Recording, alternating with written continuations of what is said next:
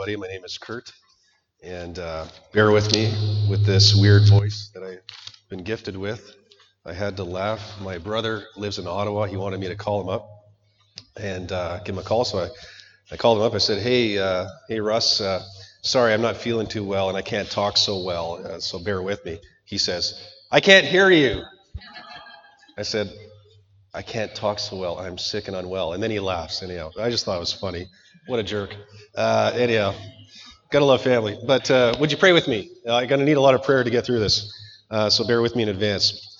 Let's pray. Father, we acknowledge that a day is coming when you will gather all nations who oppose you to attempt to battle against you at Jerusalem. And we are thankful that you will win that battle. Jesus, you are coming again to usher in your kingdom and renew and rule the world forevermore. Help us to be ready for your imminent return at the end of human history. I pray that when you do return, that we will not be surprised, but rather ready. Enable us to place our confident and ultimate hope in you. I pray that we would reach a point where we're just not worried about the end, because we know how it's going to end, and it's going to end well. For those that trust in you, Jesus, we thank you for that great hope and promise. Help me, Lord, to get through this sermon today in a way that's actually somewhat engaging and clear. I need your help and your anointing in this moment to preach your word well in a way that is centered on Christ. In Christ's name, amen. See what I mean? It's going to be rough. Anyhow, as it turns out, today's the final message. I think there might be some cheering kind of erupting that this is the final, or finally done, this book of the Bible. It's called Zechariah, and the theme of the book is that it gets better. And as you know, it's been tough. It's a tough book to get through, not an easy book to sort of understand. And even today's chapter, we don't fully understand what's going on in great detail. But I believe that this book, it's helped the church, it's helped us sort of not be dogged by discouragement, to get our focus on it will get better. You know, there's better times ahead. It's been good and helpful for me personally to have that hope in front of me. No matter what happens in the interim time, as we live in this broken world, this world will be renewed. It's going to be restored. Jesus is going to make everything new, and we get to be a part of that process of being made new in the end. In fact, that's the title for today's message, is simply The End. It's very fitting, because this is the end of the series, but we're also talking about the end times. We're talking about Armageddon. We're talking about the last days and Judgment Day, and on it goes. You know, when I was a much younger man, in and around the year 1990, I became reawakened to the things of God. It was a really remarkable time. But there's no better way to describe the time of my life in that day and age as being on fire. You know, I don't know if you've ever experienced that. But I was like on fire for God, and it was really amazing. And I remember at that time, I was reading as many Christian books as I could get my hands on. I just couldn't feed my soul enough. And so I ran out of books at home to read, and so I decided to go to the local Christian bookstore. And I think it was called the Shepherd's Hut or something like that. It was kind of a weird name. Anyhow, this local Christian bookstore, and I go in, and I got money in my hand. I'm ready to spend money on books that will help me in my walk with Christ. And what do I find front and center in this Christian bookstore?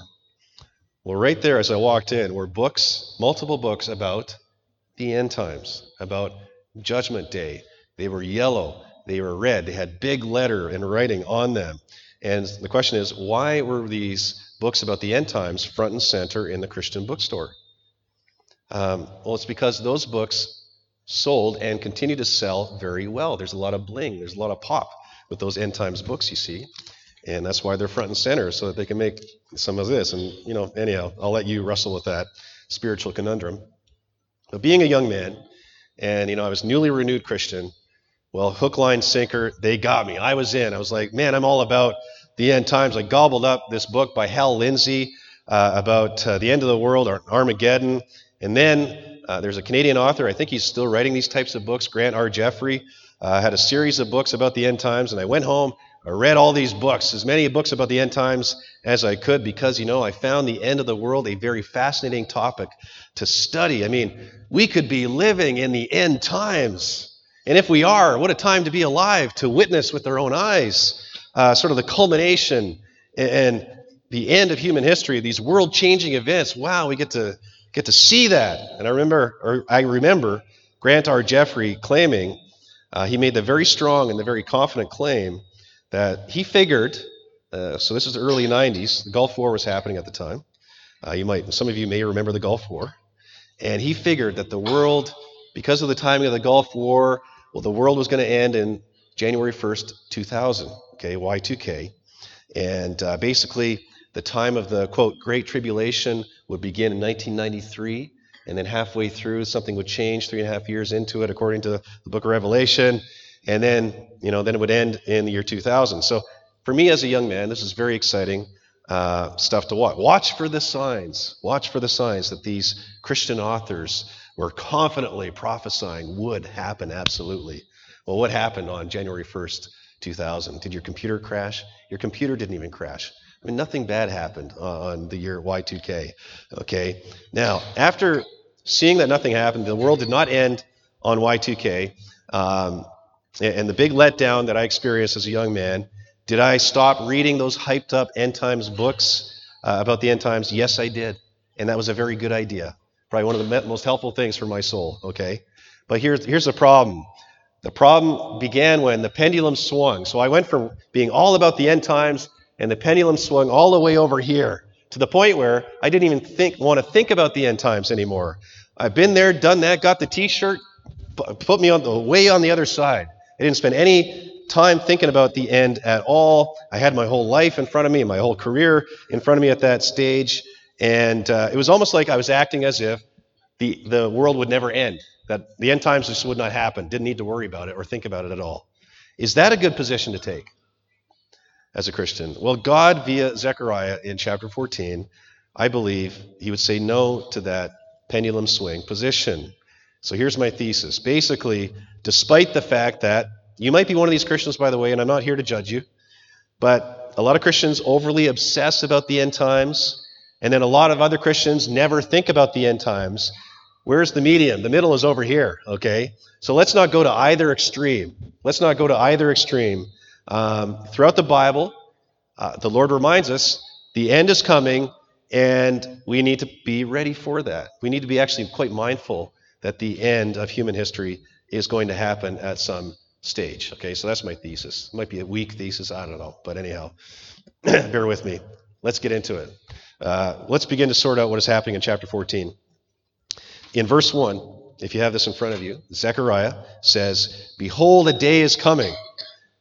Anytime the word day is used, it's kind of code speak for the last day or the last age of human history, the end times. This might be a literal day, or it might be a bit of a longer extended period of time. But the key thing is, Zechariah says that the Lord is coming. The Lord is coming. And he's going to gather all the nations that oppose him and his people. He's going to gather them and allow them to gather in and around where Jerusalem is today. And those nations will do battle and to do war against Jerusalem. They will actually take the city, and they will do terrible things to Jerusalem's inhabitants. Not unlike what happened to ancient Jerusalem. It happened already. Jerusalem has been conquered several times, by the way, and it happened in and around 600 BC when it was under siege by the Babylonians, and then they defeated Jerusalem. They did terrible things to its inhabitants. They basically starved the city, and then they carted off about 70,000 captives back to their own nation of Babylon. And so Zechariah is saying it's going to happen again, but worse. Now, at the moment, as Zechariah is describing what is the end times here, the remaining people of Jerusalem, after this defeat and after all this mistreatment by these nations, despite them feeling like all hope is lost, our enemies have defeated us, they've obliterated us, what happens next in Zechariah? Well, he says God comes. He intervenes. He fights against these nations. This is likely the Lord Jesus. It says he will stand on the Mount of Olives. What was happening to Jesus in his earthly time What was he doing on the Mount of Olives? How did he engage with the Mount of Olives? Well, that is precisely where he prayed in the Garden of Gethsemane, and then Jesus was arrested at the Mount of Olives. Later, he was crucified.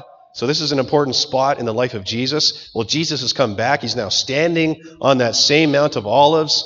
And then the Mount of Olives, this is very dramatic stuff, will be split down the middle from east to west, forming this wide valley, this passageway through which God's people will run away. They will flee in order to escape their enemies, okay? Not unlike how God used Moses to part the Red Sea, and then Israel escaped through the Red Sea to get away from the approaching Egyptian army. God is a miraculous rescuer. At which point, they're running away from these enemies through this valley. They run away to safety in the Lord's mountains. The Lord will then come with all of his holy ones. That's probably code speak for his angels, his armies of angels. And the insinuation is God's going to do serious battle against these nations who oppose him, who oppose Jerusalem. And that leads us to point number 1 in your notes. Simply prepare for the Lord's return. Prepare yourself for the Lord's return, okay? As I mentioned previously, there's a lot of Christians who are really obsessed with predicting the end times. Sometimes they're more obsessed about looking for the signs and figuring out precisely when the world's going to end. They're more obsessed with the end times than they are obsessed with Jesus and the mission of Jesus, which is to reach people for Christ and to share the gospel with lost people. And that's troubling. I used to be one of those people. I was all about the end times, didn't care about my lost friends and family over here. So in thinking about how, here we are gathered as a church family, how should we prepare for the Lord's imminent return? What must we do to be prepared? Let me submit to you a few key teachings. If you want to learn a lot about the end times, one of the best places to go for practical advice is Matthew chapter 24, and you look to what Jesus says about it himself. Jesus tells us to keep in mind a few things in relation to the end of the world, and I'm going to share a few of these things. I think there's 3, might be 4. These are in your notes. Matthew 24, what do we learn there? What Jesus teaches us about the end of the world, first of all, is that no one knows when but God. No one knows when this is going to happen except for God. Here's what he says, verse 36. But concerning that day and hour, that's the day on God's calendar that's circled, which is the last day. Concerning that day and hour, no one knows, not even the angels of heaven, nor the Son, but the Father only. And as a side point, we now assume that Jesus knows, because at that time he was still on earth. Now he's at the right hand of the Father in heaven. He probably knows. But the point is, when the Mormons or the Jehovah's Witnesses, or even when our own evangelical Christian brothers and sisters, they try to circle a date on their own Google Calendar, for the end of it's going to happen. What was that? May 21st. I don't know what year this was. 2011, I think. 2010. And they circle a date, and they try to set the date. It's going to happen on this date. And then I love the thing. The Bible guarantees it. Bam. There it is. Well, did the world end on that day? The answer is no. Would we stop doing this? Only God knows. Only God knows. Let's not try to be God. Come on. That's the first thing. Second thing Jesus teaches us about the end of the world is, yes, we should look for unmistakable signs. Unmistakable signs is what I would argue. Spend more time, just keep your eyes open for big, unmistakable signs of his coming than you do for the more debatable, the more speculative signs, such as, remember, the Gulf War. This Grant R. Jeffrey was convinced the Gulf War, that was ushering in the end of the world. World War II, when World War II was happening, they said Hitler was the Antichrist, and if anybody matched the job description for the Antichrist biblically, it was really Hitler. But did the end happen after World War II? It did not. What about 9/11 and then the death of Osama bin Laden and, escalating tensions right now between Iran and the U.S. And you see what I mean? These are not unmistakable signs. Anyhow, take a look at verses 26, then 29 and 30 that Jesus says. He says, so if they say to you, look, he is in the wilderness, do not go out. If they say, look, he is in the inner rooms, do not believe it. Immediately after the tribulation of those days, the sun will be darkened, and the moon will not give its light, and the stars will fall from heaven, and the powers of the heavens will be shaken. Then will appear in heaven the sign, there it is, of the Son of Man. And then all the tribes of the earth will mourn, and they will see the Son of Man coming on the clouds of heaven with power and great glory. Rather unmistakable sign. So when you see Jesus coming in the clouds, ding, and that's the last day, okay? That's sort of that's my point, all right? But if you see the sun being darkened and the moon going away, stars falling, again, then Jesus coming on the clouds, that's the unmistakable signs that we need to be paying attention to, okay? Other stuff, I don't know, speculation, I'm not sure there's much value there. Here's something else that Jesus says must first happen before the end, is simply the gospel must first be proclaimed to all nations. Gospel must be proclaimed to all nations. Jesus says this in verse 14, and this gospel of the kingdom will be proclaimed throughout the whole world as a testimony to all nations, and then the end will come.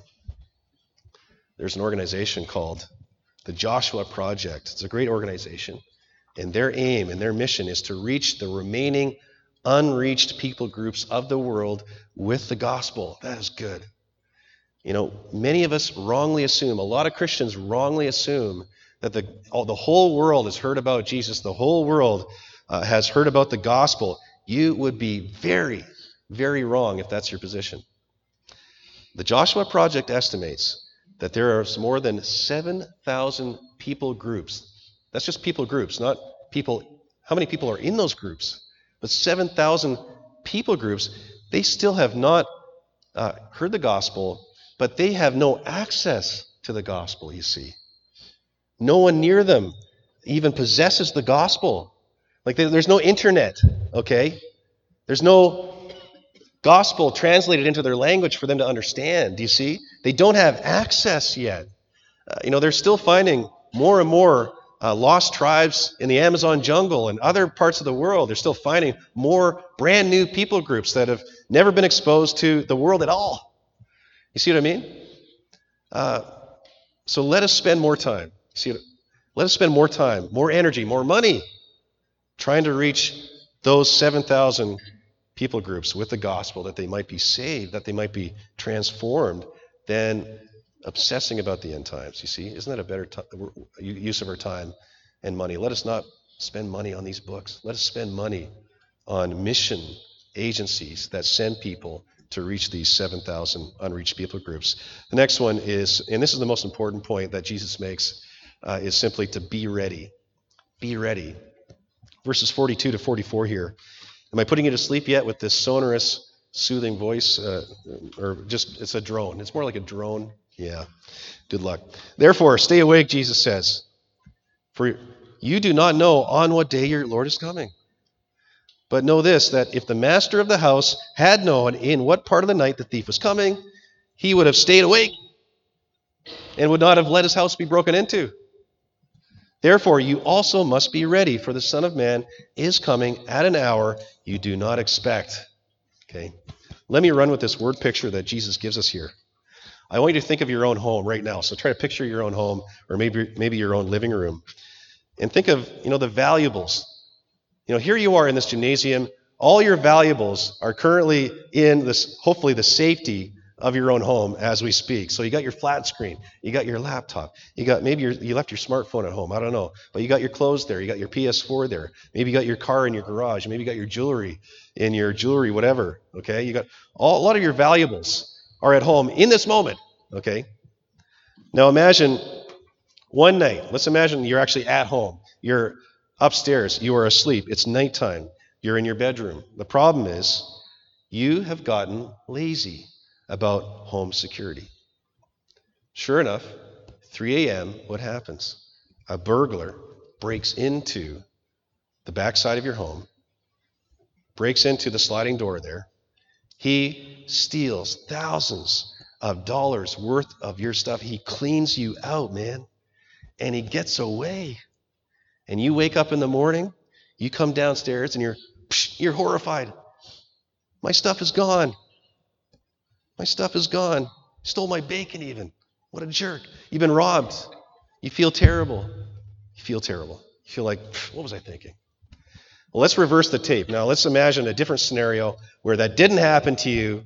You didn't get lazy. Rather, you got very proactive, exceedingly proactive about home security. You've got the door alarms installed. You've got the window alarms installed. You've got the video cameras going in multiple places. You've got the bat behind your bedroom door, and you've got some barbed wire wrapped around this bat behind your door in your bedroom. And then even better, you decide to purchase and raise a hungry pit bull. And you train this pit bull basically to stay downstairs and eat any burglar that might break into your home. What happens? The burglar, 3 a.m., breaks in, but the alarm goes off. Ding, ding, ding, ding. The videotapes are playing. You grab your trusted bat and you head downstairs to play some baseball, you see. And your friendly, meat-eating pit bull is now chewing on the burglar's leg when you come downstairs, puts a smile on your face. How do you feel? You feel happy, sort of. I mean, I say that I would never imagine doing that to anybody, by the way, I don't think. But anyhow, you feel like kind of pretty wise, well prepared, at ease. All is going to be okay because that guy's not going anywhere. Here's my point. Be ready for the return of Jesus. Stay awake. Don't fall asleep spiritually at the wheel. Stay devoted to Jesus. Keep pursuing holiness imperfectly, but keep pursuing holiness. Keep seeking His Holy Spirit who lives within you. Ask Him day in, day out, moment by moment, change me, save me, change me from the inside out. Then we've got to remind the ones that we love who are not yet Christians about the gospel. Here's Jesus. Here's the one you need. Here's the one you must trust to be saved, to be transformed. You know, the reason that we have to be ready is because no one knows the day or the hour except for God. So don't be caught not following Jesus when Jesus returns. Don't be caught not following Jesus when Jesus, you've been warned. You've been warned. Let's now move on to verses 6 to 11 here. A couple of you are still awake, so I'm finding some encouragement in that. What God, through Zechariah, is doing for us, He's painting a picture of the kind of good. It was kind of negative already, but now this is getting good. And He paints a picture of the kind of beautiful, wonderful, amazing changes that God will bring, quote, on that day. There's a lot of good that's going to happen on Judgment Day. And this is the day when the kingdom of God then becomes visible to us. And on that day of visibility, faith becomes sight. Well, then the usual rhythms of day and night and the usual rhythms of seasons, fall and winter and so on, they will become no more. Why is that? Because, the sun and the moon are not going to be needed anymore. As the Bible says elsewhere, the Lord Himself, when faith becomes sight, He Himself is so glorious that He will become our light source. It's amazing to think about. He will be with us. So we don't need the sun anymore. Further, life-giving, living waters will flow out in abundance from Jerusalem all year long. This will be the day when the Lord will be king over all the earth. This new Jerusalem will be lived in by God's people forever, and never again will Jerusalem be attacked or destroyed. Jerusalem will be forever secure. I mean, this is a beautiful, good place for us to live in. And this is what God is preparing for us right now in this moment. Jesus is right now in this moment preparing this new Jerusalem for you and I to live in if we're Christians. And that leads us to point number 2, if you're following along in your notes. Simply place your hope. Bank on this. Place your hope in the Lord's kingship over and future renewal for the world. I want to take a second to speak about jails. I used to volunteer at the Pacific Institution a couple years back. Did you hear about the Pacific Institution, though, in the news? Somebody rigged up a bow and arrow and had some drugs attached to it and shot it into the prisoner grounds for the guys to get access to. But anyhow, it didn't work. They caught the guy. But that's ingenuity. That's creativity. That's interesting. Anyhow, my bragging point is I used to volunteer there. I might have been hit by that arrow. I don't know. But I digress.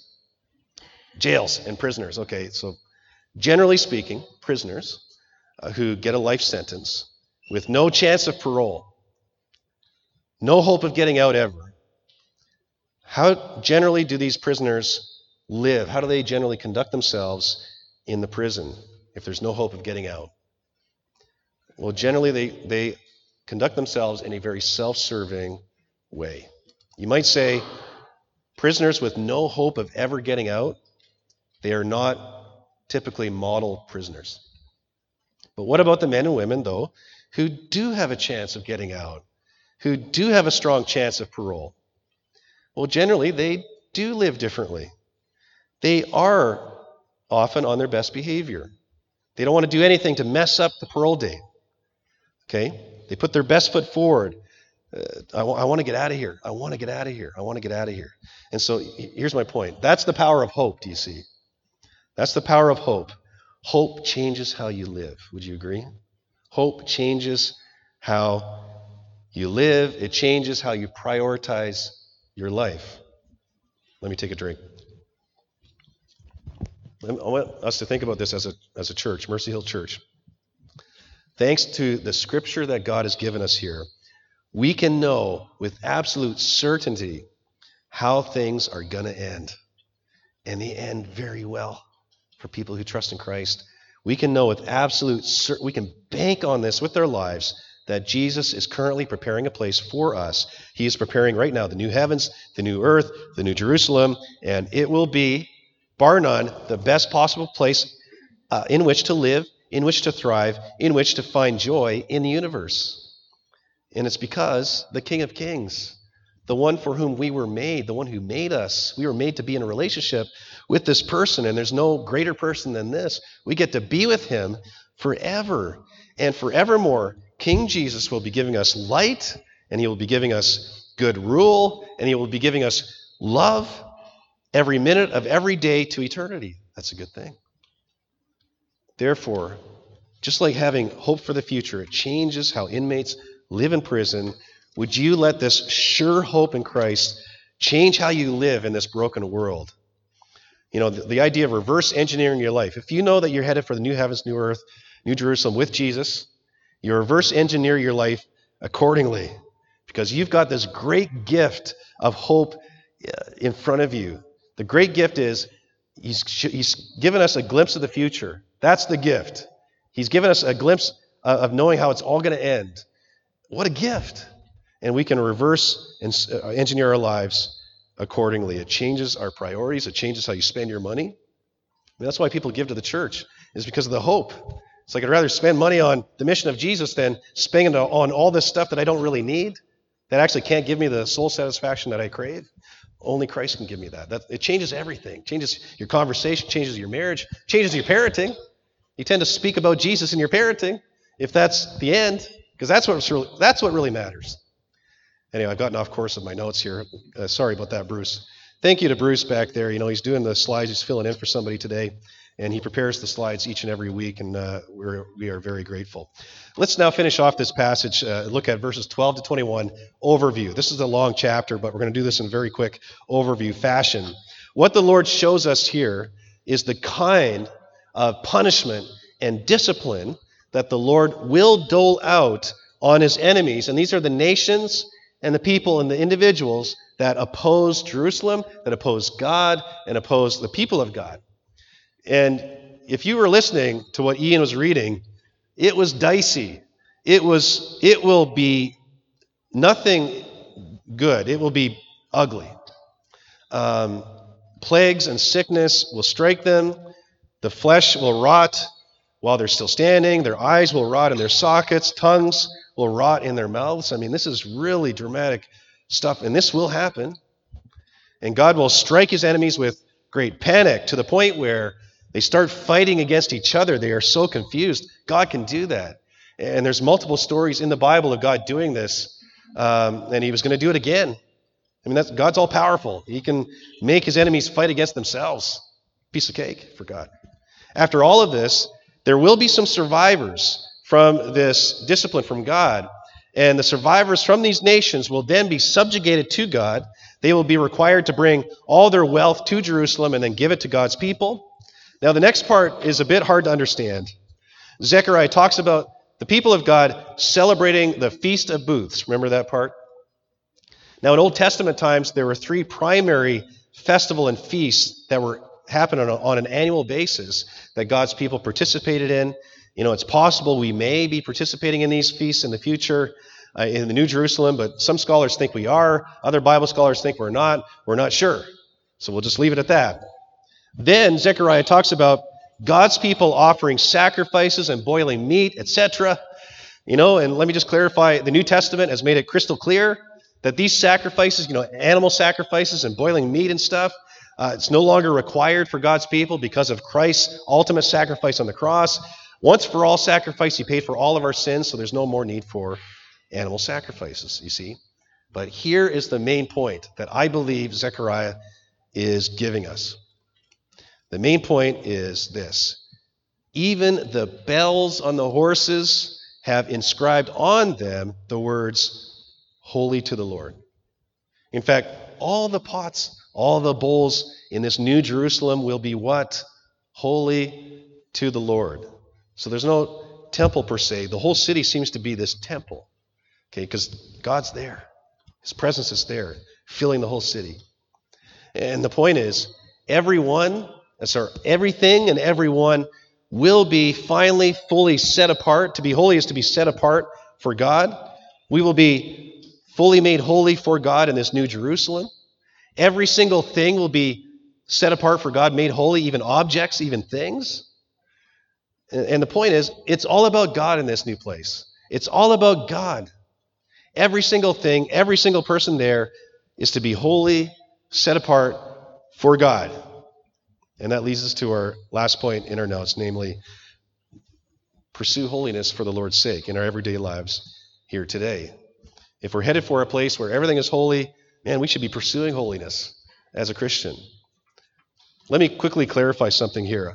I'm coming in for a landing, so you've done well hanging in there with me with this crazy voice. But let me clarify. The New Testament of the Bible is clear. That only Jesus makes us holy. We can't make ourselves holy in and of ourselves. We can't. Jesus alone lived our perfect, holy life for us in our place when he lived on earth 2,000 years ago. Then he died as our perfect and holy sacrifice on the cross because he was the only human who never sinned, and he was the only one worthy enough to die on the cross in our place for our sins because he was the God-man. And then 3 days later, he rose from the dead to defeat Satan, sin, and death forevermore for us. Then, when we respond to Jesus with repentance of our sins, with faith and trust in the gospel, and then by being baptized in water as Jesus was, we become holy to the Lord. What a gift. Jesus has done it all. We just open our hands to receive this gift. We're holy to the Lord, saved from our sins, saved from our unholiness, changed forever. And yet, despite this holy identity and status that God has given us, the Bible is still clear. We are still to pursue everyday holiness in our everyday lives. We are still to pursue sanctification, which is the process of becoming more and more holy as each day goes on, little by little. Okay? Jesus, by his Holy Spirit in us, continually scrubs our soul from the inside out, and we are shaped more and more into the holy character of Jesus so that we look, sound, think, and act more and more like Jesus. So it's a process. Here's my point. If everything, remember this image of heaven? If everything and everyone in the New Jerusalem is holy to the Lord, if this is the place where every true Christian is headed, then why would we not choose to pursue holiness in our everyday lives, to become more and more holy to the Lord? Why would we not just live out of this, be who we already are in Christ? Why would we not just live out of this holiness that we have already been gifted with? Why would we not daily, moment by moment, trust in God the Holy Spirit's power within to help me to live an increasingly transformed holy life that honors you? So, as I close, let us trust in the power that's there, the Holy Spirit's power. Help me, Lord God, to passionately pursue holiness for your sake, because it honors you. And it worships you. Let's pray together. God, thank you for this amazing hope you've given us. Lord, use us as a family on mission to share the hope of the gospel with those who are not yet Christians. I pray that we would live out the gospel in a way that is winsome, but that we'd also speak the words of the gospel in winsome ways that are compelling and just not weird. I pray that with this hope in front of us, that it would cause us to live our lives differently, that we would live our lives in such a way that we would not be surprised when we see the unmistakable signs of your return. But I pray, Lord, if someone is here who is hearing the warning and maybe heeding the warning that you've given us here in Scripture, I pray that they would not delay, but that they would rather respond to you, Lord Jesus, with open hands to receive the free gift of salvation and being made holy that you provide. And that they would have a conversation with me or with some other Christian that they can trust. Lord, we come to the time of the Lord's Supper today to remember and celebrate all that you've done. We love you and we praise you for your ultimate self-sacrifice on the cross. In Christ's name, amen.